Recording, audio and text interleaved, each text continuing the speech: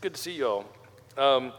As I was preparing for the talk this week, one of the things as someone who is speaking every week and has largely the same group of people, I guess not being forced to listen to them, but listening to them each week, you want to not be too formulaic, right? You don't want to be too redundant. You don't want to do things exactly the same way each week because we want to honor the time that people set aside to be here. And as I was looking at the sermon this week and thinking about how I was going to start it, I thought, man, I think I might need to apologize to everybody because I feel like the same thing keeps happening, at least recently, as I'm preparing a sermon, which is a lot of my sermons right now are starting with let me tell you about how this verse was misused when I was a kid, and then let me tell you what I think it means now, which means I'm basically just bringing a lot of my own religious baggage to the pulpit, which is probably not good, but to be honest, I don't really know any other way of doing it, right? You get me when you get a sermon too. I wish I could, just remove myself from the equation and the Lord himself would just speak to you, but that's not how it works. But the truth is, I had this theology that I was brought up with that at its very kind of base, the foundation on which it was based is what I will politely in mixed company while we're being recorded called, it was based on what I would call your garbage theology, which is everything started with the idea that we were awful. And not just in need of salvation, in need of grace, in need of forgiveness. I believe all of those things. But that we were really 100% pure, terrible. We were awful, right? And that was kind of the underlying thing that always preceded everything else we talked about. It seemed that no truth could be known without first remembering how unavoidably and completely terrible I was in every way. That bit of bad news, not a bit of bad news, that's a lot of bad news actually, it's all bad news, always had to precede the good news in order for the good news to really be, good. And so I no longer view theology or scripture or God or you or myself through that lens, but for the first 25 years of my life, that's how I was taught to approach scripture and Bible stories, and that's how I was taught to start to interpret them. And so whenever I went to a story, the first thing I looked for was its judgment of me and its pronouncement on how 100% terrible and evil I was through and through. And so I think that's why I end up getting up here a lot of times and saying, look, I know that I'm basically just projecting on you. You may have grown up in a church where they didn't approach things like that. I hope that's true. I hope if you're growing up in this church, you don't one day look back and go, I wish that they wouldn't have done that to me. I hope we're not doing that. But when I come to these verses, it's that kind of baggage that I bring with me a lot of times. And so I'm always trying to find, I have a group of pastors that we meet every week, and a lot of time, not every time, we'll talk about the scriptures for this week and what people are kind of talking on or what we're having troubles with or what we're trying to find some words for. And the thing that we always end up coming back to in that group is someone always says, all right, where's the good news? Where's the good news? Don't get up in front of people and talk if you haven't located the good news in this, right? And for me, sometimes I got to do some real spelunking in these things because I've got to get rid of all the bad news that I carry with me into it. And this story today is one of those things. I realized as I was reading it this week, it just had this lens that I was looking through that was negative. And I just interpreted a certain way. And to me, this story, if I just kind of read it without thinking through it much or studying it much, it just starts off as an indictment about how all of us as disciples, even when we find ourselves kind of freaking out a little bit because we are in the middle of some kind of catastrophe, how we are failing as disciples when that happens, right? But I don't actually think that's the point. And so I want to talk about today that in Mark chapter 4, verses 35 through 41, what that might look like. And I got a little tickle in my throat from a sinus infection a couple weeks ago, so excuse me. This is just like water with some purple stuff in it. There's no vodka or anything, I promise. Because it looks like one of those cups you'd hide something in, but I promise we're all good. Anyways, Mark chapter 4, verses 35 through 41. It would be a lot longer sermon if there were vodka in here, so don't worry, you're good. Verse 35 starts with this. Later that day, when evening came, Jesus said to them, let's cross over to the other side of the lake. This is crossing over from Jewish territory to Gentile territory, so this might have been a little bit controversial, him even kind of proposing this. They left the crowd and took him in the boat just as he was. Other boats followed along. Verse 37, gale-force winds arose, and waves crashed against the boat, so the boat was swamped. But Jesus was in the rear of the boat, sleeping on a pillow. They woke him up and said, "Teacher, don't you care that we're drowning?" He got up and gave orders to the wind, and he said to the lake, "Silence, be still." The wind settled down, and there was a great calm. Jesus asked them, "Why are you frightened? Don't you have faith yet?" Overcome with awe, they said to each other, "Who then is this? Even the wind and the sea obey him." So again, this to me reads, upon first blush, like a failure, a rebuke of disciples, right? But as I was looking for the good news in here, I want to suggest that there's actually some good news. That I think there's three things that coexist in the life of these disciples in this story. There's three things that coexist that normally, at least I was brought up to think, that aren't compatible, but they're all three happening at the same time. And I want to search out the good news in those three things. So we have a list of three tonight. It's going to be nice and easy. First, I want to suggest this. First, I want to suggest that you can be a disciple of Jesus. You can have given yourself to Jesus. You can be in the boat with Jesus, if you will. You can be a disciple of Jesus, and life can be terrifying. You can be a disciple of Jesus, and life can be terrifying. Now, I used to be under the impression that being a disciple of Jesus meant I did certain things that I was supposed to do. I didn't do certain things I wasn't supposed to do. I would hold up my end of the deal, and then God would hold up God's end of the deal, and life would go relatively smoothly. Now, I never believed in those prosperity gospel preachers who had the large coiffed hair and the private jets who asked me to send in the seed money and then I would become a millionaire. I always thought that was stupid. Our church, didn't teach that kind of thing, but we really did kind of teach a smaller version of it, which is if I do the right things, if I don't drink or, cuss or hang out with people that do, eventually all these good things are going to happen, and I'm going to kind of have what looked remarkably like the American dream, but we had somehow plugged into the Gospels. So I was under the impression that life would go smoothly. There was a kind of a quid pro quo that was going on between me and God. And I've come to see through Scripture and through all of life that that's complete nonsense. It just doesn't hold water, no pun intended. Discipleship does not exempt me or anyone else from having our fair share of truly terrifying stuff in our lives. Right? I'm not sure how we transformed a story about a crucified God into some kind of self-help, get the dream and everything all together book, but we've done it. And it just doesn't hold water. And this story is a good example to me. Because the thing you should realize that we just kind of read and go, oh, there's a storm on a boat. This is a serious situation that's happening here. So consider for a moment. I don't think I took the storm seriously enough when I would read this as a kid. But read the story in its context. This is a boat of grown men, most of whom were fishermen by trade. Right? I mean, they're not bothered by rough seas. They don't get a little queasy when things get a little rough. And boats were not exactly fancy back then. I mean, they'd been through some things on the water. And they are losing their minds. They are scared for their lives. The boat is going under. This is a honestly dangerous, terrifying situation. In the version that I read, it was a Common English Bible, which I've been going through the last couple of years. I like to switch up versions every once in a while. It says in verse 37, there's gale force winds.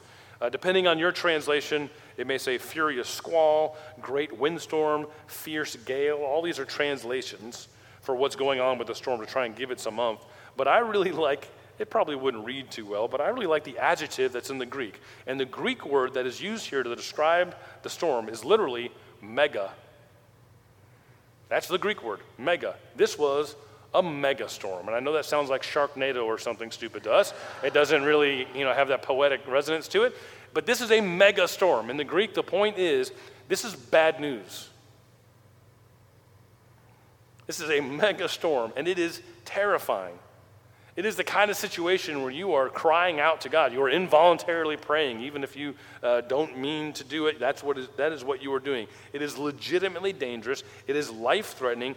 They might drown. They might die. It is a terrifying moment. And yet, Jesus is sleeping. Which is kind of funny, unless you're in the boat. And that's the second thing I want to talk about that's coexisting among the life of the disciples here. One, they are disciples of Jesus. They are with Jesus, and they're experiencing something that is terrifying. And secondly, you can be a disciple of Jesus going through something terrifying, and it can appear like Jesus doesn't care. Now understand, I believe God is love, unconditional, absolute love. I believe God is with us. I believe that God feels what we feel, that He experiences what we experience. I believe in a sympathetic high priest, as it says in Hebrews, who's able to sympathize with our weaknesses, tempted in every way, just as we are. I believe in a God who is with us. I believe in that theology. But the honest truth is that there are times for me, maybe you're a better Christian than me, but there are times when it can feel like Jesus is asleep on the job when Jesus is most needed. I've had the terrifying moments where it looked like I looked around and no one was there. And I know it may feel like heresy to say something like that, but luckily it's all over the place in Scripture too. I mean, just look in the Psalms, the letters from man to God, where you will find over and over again like these haunting phrases like, how long will you hide your face from me? Right, which is like the opposite of the oldest blessing. May God's face shine upon you, turn his countenance upon you. How long will you hide your face from me? Why are you face down on the pillow when we're drowning? It's that near universal feeling that we've all gone through at some point where it feels like God is hiding at the wrong time. Now, I spent a good bit of my life convinced that if I ever said that out loud, God would commence to smiting me, and I would be smote or smoot, or however you say that in the past tense. That no matter how true it felt, you could never admit to feeling like that. But I honestly think we've all been there at some point, right? I think what the disciples are yelling right here is just what we've thought at least once in our lives. Why aren't you doing something? Why are you so asleep on this job?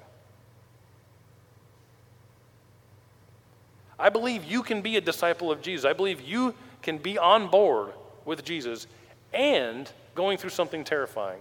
And I believe you can be on board with Jesus and going through something terrifying, and at the same time, it can feel like Jesus is asleep.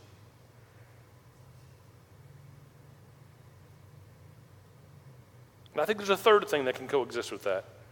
You can be terrified as a disciple, feeling certain that Jesus is sleeping on the job or Jesus doesn't care, and both those things can be true, and Jesus can still be saving us.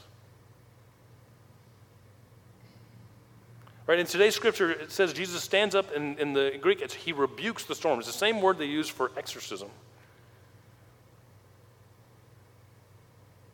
And after he does that, it says there is a great calm. But guess what word they use for great there? Mega. It's 3 times in this passage, by the way. This mega storm is met with mega calm. Again, not the most poetic term. But however scary, however intense, however frightening and threatening the storm was, Jesus transformed it into something being equally as peaceful. It is aggressively calm, if you will. Sounds nice, huh? I could use a little mega calm in my life right now. How about you?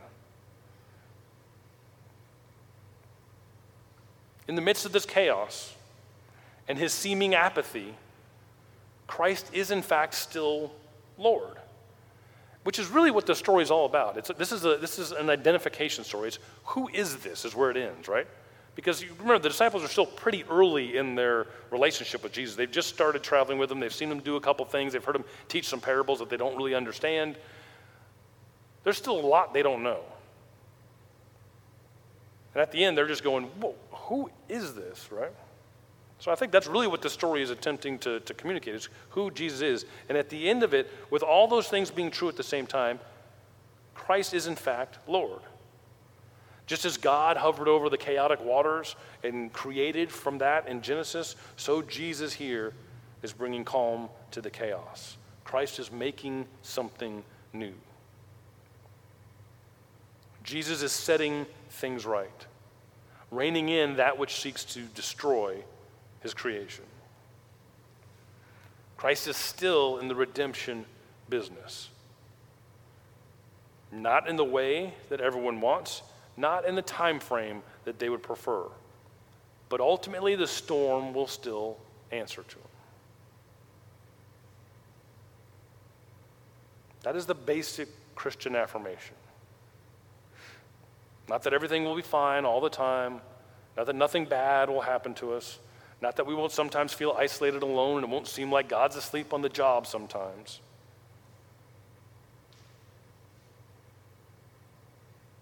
But it's the belief that at the end, when all is said and done, the storm still answers to Christ. Things can be legitimately terrifying. Jesus can feel wholly absent sometimes, and God can still be God, undeterred from redeeming things and setting them right. Now, don't misunderstand me. I am in no way whatsoever claiming that it means that this storm is not somehow really real or less threatening, or that they shouldn't be scared at all in the first place.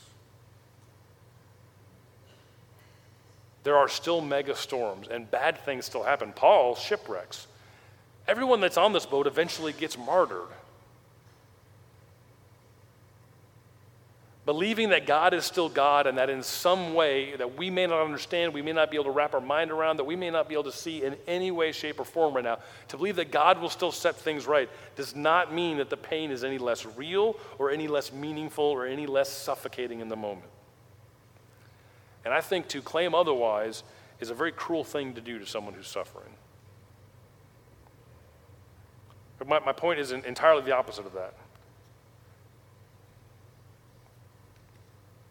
The existence of that pain, the tragedy, or whatever mega storm we happen to be experiencing at the time, the sense that God is not answering the phone when God should be, those things can both exist while God is God. You don't have to choose between them.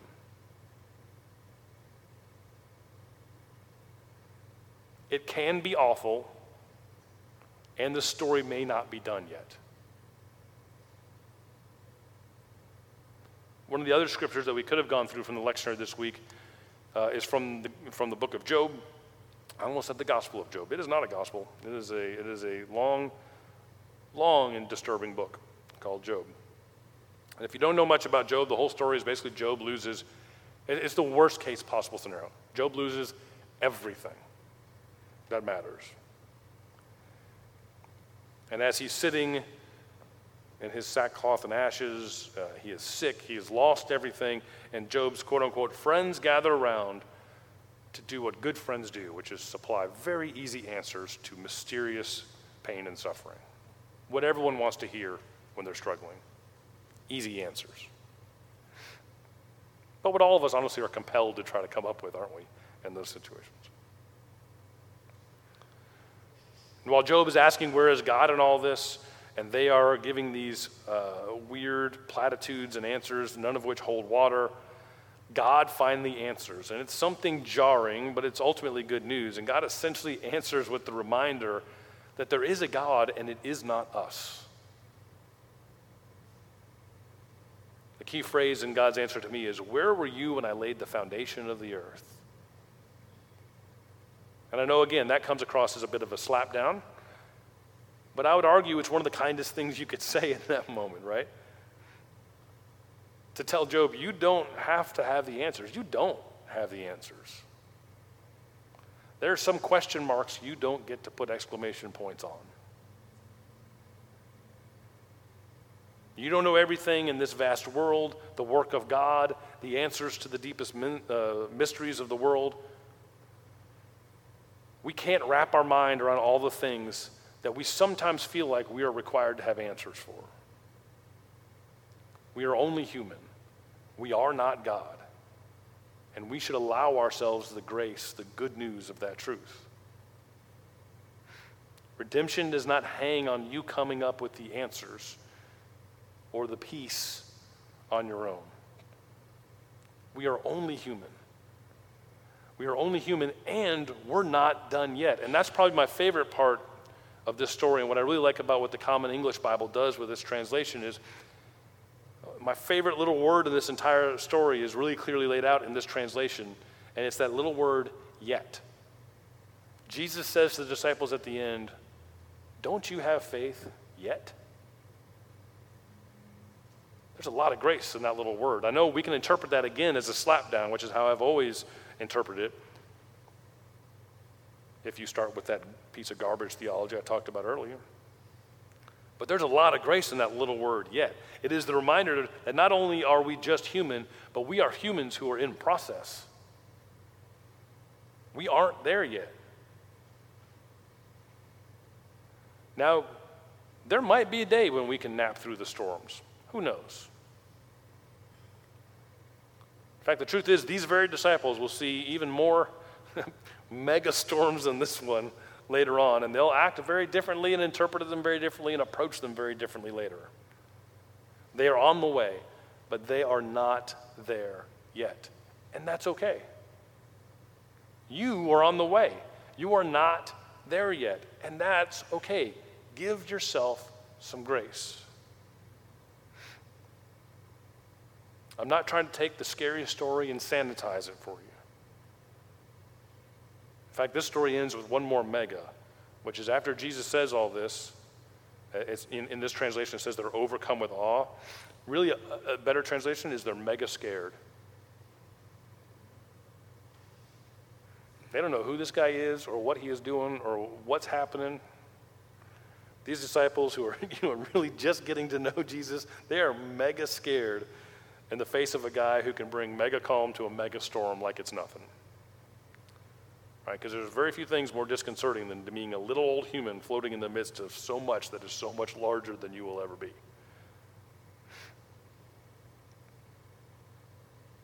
We're not trying to sanitize it. We're not trying to act like it doesn't exist. The struggle is real. The pain can be overwhelming. The fear can be arresting. This story does not dismiss those very real struggles. We don't live in a 30-minute sitcom where everything is wrapped up neatly and quickly. As a disciple of Christ, there'll be moments when you are truly afraid. There'll be moments when God feels absolutely absent. And while both those things may be true, the story is not over yet.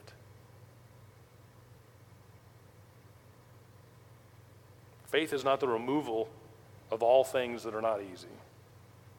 It is that sometimes faint sliver of hope we hold on to, that the story is still being written by the one who commands the wind itself.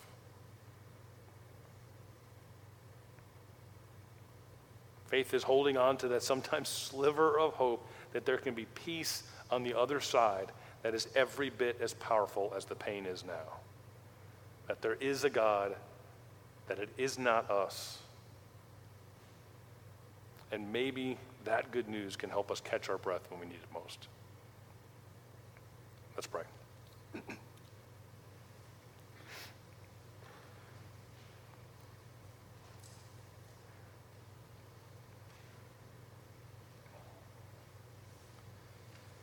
God, we are thankful for scriptures that do not sanitize life as it is. We are thankful for a Bible that is messy, sometimes scary, a Bible that is not just platitudes that don't resemble the real world.